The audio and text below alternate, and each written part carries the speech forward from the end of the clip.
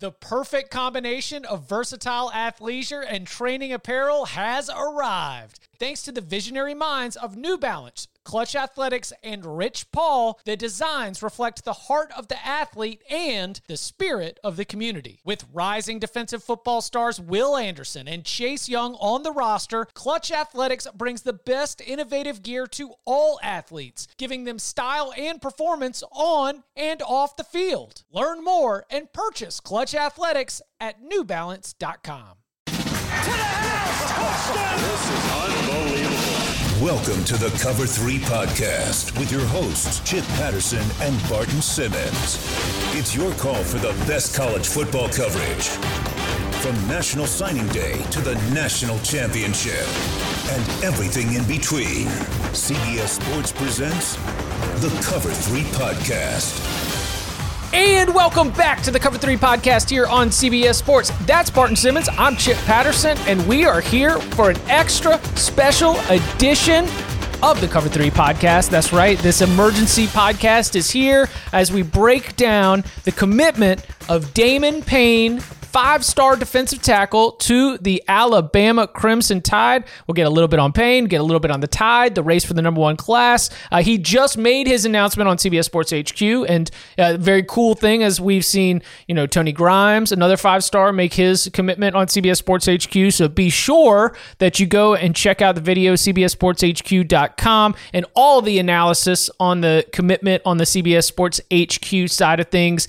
cbssportshq.com, on the CBS Sports app, and on all of your Apple, Roku devices. Barton, Damon Payne, five-star in the 24/7 Sports composite ranking, number 14 overall prospect, coming out of Michigan, going to the Crimson Tide right here. I guess for starters, let's go with Payne. What's been some of your analysis here? Because I love one thing that you've explained on a previous podcast, that what has been different about this particular cycle in the rating and the ranking of these players is that you've really gotten to dig into tape. What have you seen from Damon Payne that is encouraging? He's a beast. He is. I think he's one of the more explosive, sudden athletes at the defensive line in this class. He's got legit size. He's got legit athleticism. He's got awesome film. He's really one of the, I think, truly like no-brainer defensive linemen in this cycle. And composite five-star. Let's see where he's ranked for us. He's right at 32. So four-star, but also that like number 32. That's like the top four-star in y'all's rankings, right? Right. Like if signing day were today, he would be a five-star for 24/7 as well, and he's top 15 in the composite. So I think that's a pretty fair representation of kind of what he brings to the table. A'Shawn Robinson is a comp we've thrown around for him a little bit in terms of just sort of a really dominant interior guy that can play a couple different spots, fits in nicely for that Alabama system. So not like no doubts here, nothing to question, nothing to parse in terms of what kind of impact this guy can have. He's an elite talent, and Michigan guy, Midwest kid, just sort of adds to this continued Alabama national push. They got a Michigan kid, they got an Ohio kid, they got a Mississippi, Louisiana, Georgia, Texas, Florida, 5 from Florida. It's the necessity. That's where they're going. Alabama's recruiting everywhere, and this is a big one. The other schools that were in the running were Kentucky, Arizona State, USC, and what the 24/7 Sports crystal ball had really gone pretty much flush Alabama in the days leading up to his commitment. What'd you make of the fact that this, out of Michigan defensive lineman prospect doesn't really have, no Big Ten schools here near the top, not a real, no Michigan right there. Is there what happens to be the connections or the lack thereof that allows for that kind of grouping of finalists? Well, and by the way, our coaching assistant coach draft recently, the lead, my running backs coach for Barton A&M, Charles Huff, was the lead recruiter on Damon Payne and was, prior to the commitment and continues to be after the commitment, the number one recruiter in all of college football, according to 24/7 Sports recruiter rankings. So, and that's with Vince Morrow also. Yes. But and the other thing, like the thing with this is, like I was laughing about this a little bit as I was driving home here about to record this pod, is like if you are if you follow recruiting, or if you're new to following recruiting maybe, and you're expecting some sort of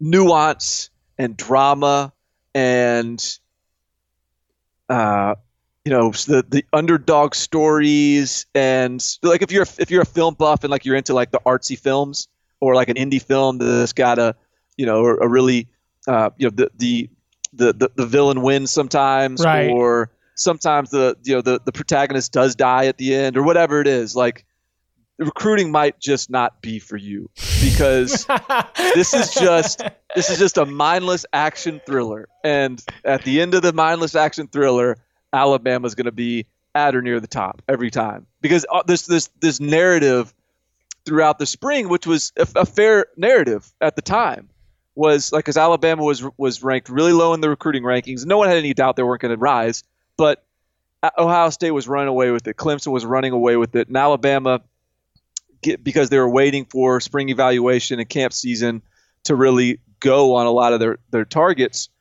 wasn't really even in the mix with, I wouldn't say they were in the mix. They were in the mix with a lot of really good players, but there was no the through line to like 45th ranked class in the country and number 2 ranked class in the country wasn't apparent, and then they got J.C. Latham, who was the number 1 offensive tackle in the country, who was supposed to be going to Ohio State for a long time, and everyone thought was going to add to this ridiculous Ohio State class.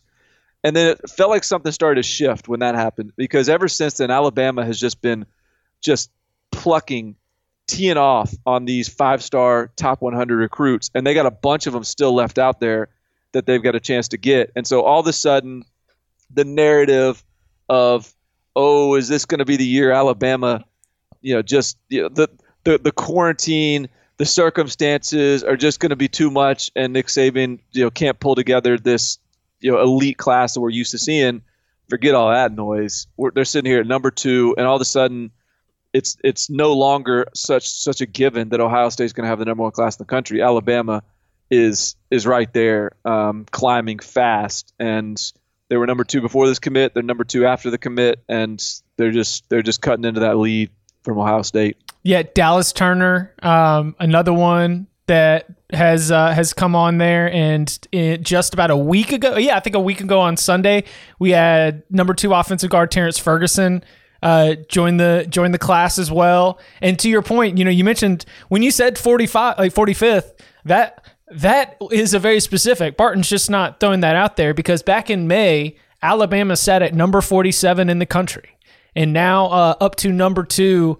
The Alabama class, do you believe that the Alabama class is going to chase Ohio State down? Because I think that now that has been framed here, we have to realize that Ohio State has also been blitzing through at least with the class calculator and everything else. They've been blitzing through the rankings and pulling away with that. What does that look like for Alabama, who, as you obviously know and mentioned, still have a lot of work left to do, and traditionally have always been in there with some of the best players right until the very end? So the average star rating isn't the be-all, end-all for identifying who has the best recruiting class, because there's a lot of ways that can be manipulated and be misleading, but it is a good sort of indicator as to maybe what's to come as other classes catch up in a number standpoint, and just sort of give you some information in terms of just sort of the pacing of the class. And Ohio State, the number 1 class in the country right now, has 19 commits with an average star rating, or an average composite rating of 94.94. Alabama only has 15 commits with an average star rating of actually, I'm not even sure. I hadn't updated yet since this commit, but it's probably around that, upwards close to 95. And so as we look at this class, like the point is, like, this is when you look at Alabama, what's left out there on the board for them. They have the 16 commits now. Other guys that they could land realistically: Amarius Mims, 5-star offensive tackle; Mason Smith, Quincy McKinstry, who's top cornerback in the country; Jason Marshall, number 2 cornerback in the country; Brian Thomas, top 10 receiver. Like, these are all guys that are realistically in play. And so, yes, there was a time when it felt like this is just a foregone conclusion. This year, Ohio State has the number 1 class. We'll see who gets number 2. And then J.C. Latham committed to Alabama. And now I do think there is a legit kind of race on our hands for the number 1 class. And that's not to say there's some others that can't join in too. You know, there are some, Oregon sitting up there at number 3 in the country right now.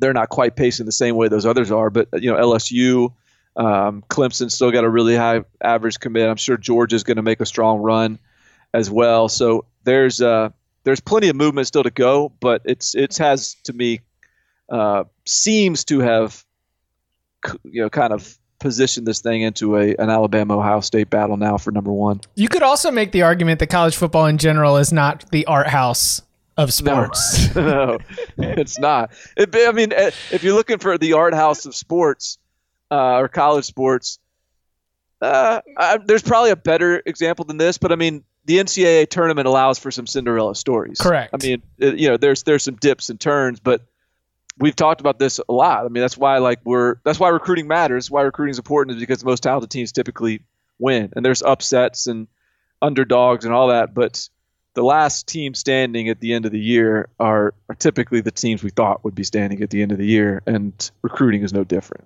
Do you think that for Alabama's staff and, your Barton A&M's running backs coach, obviously leading the way on this one, do you think that this Alabama staff is settled in a little bit after we underwent? I mean, Steve Sarkisian obviously was a name that cycled up in the last spin of the coaching carousel, and he, because of his own experience, could end up taking a job elsewhere. But with Pete Goulding settling in as the defensive coordinator, seemingly with a lot of runway left before he would be on to take off, does it seem like that staff has settled into a little bit of a comfort, almost a new, ready to rock out here for the next 2 to 3 years, try and make another run in a national championship? Yeah, I think it does. I mean, I'm just looking at the staff right now. I kind of pulled it up. So Pete Goulding, what is this, like his 3rd year on staff? Yeah. So I feel like this. So Carl Scott came on that same year, I want to say. I think Jeff Banks came in that year. I think, did Sal Sunseri come in maybe, or Charles Kelly come in that year, or maybe a year later? So you have the new blood of like Pete Goulding, Jeff Banks, Charles Huff, who's a stud recruiter, Carl Scott, and then you have a little bit of the old Kelly head type, and Sunseri, and Sarkisian probably fits that mold, and so it feels like there's a little bit of a the right balance right now. Sarkisian is certainly I'm not going to say it doesn't matter who's the offensive coordinator, but as long as the guy doesn't screw it up, like, they're going to be good on offense, and Sarkisian isn't going to screw it up. And he may very well be a great offensive coordinator.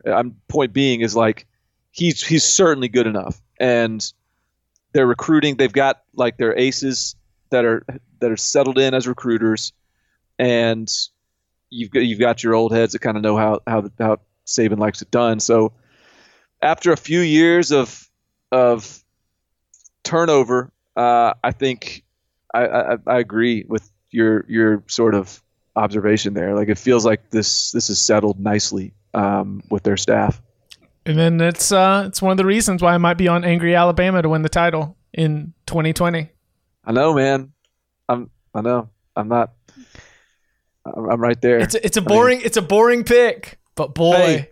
You know what? Like the race for number one in recruiting is Alabama, Ohio State might be the same race in the field too. It's always pick the action hero to walk away from the explosion just in time and save the day. That's exactly right. Yeah. He is Barton Simmons. You can follow him on Twitter at Barton Simmons. You can follow me at Chip_Patterson. We'll be back with a very special edition of the Cover 3 podcast on Monday afternoon. So be sure that you subscribe so that you can hear it first. Barton, thank you very much. Yes, sir.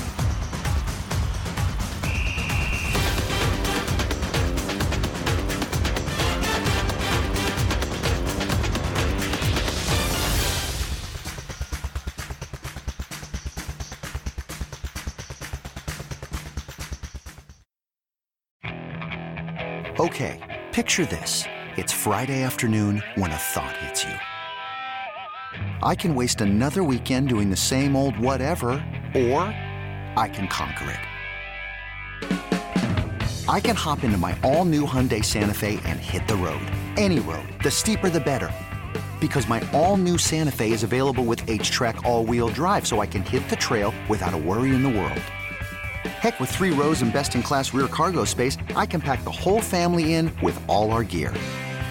We've got available dual wireless charging for our phones, so we'll never lose touch with civilization, and we won't lose touch with the primordial power of Mother Earth. So which is it? Waste the weekend or do something a little more epic? And conquer it in the all-new Hyundai Santa Fe. Visit HyundaiUSA.com or call 562-314-4603 for more details. Hyundai, there's joy in every journey.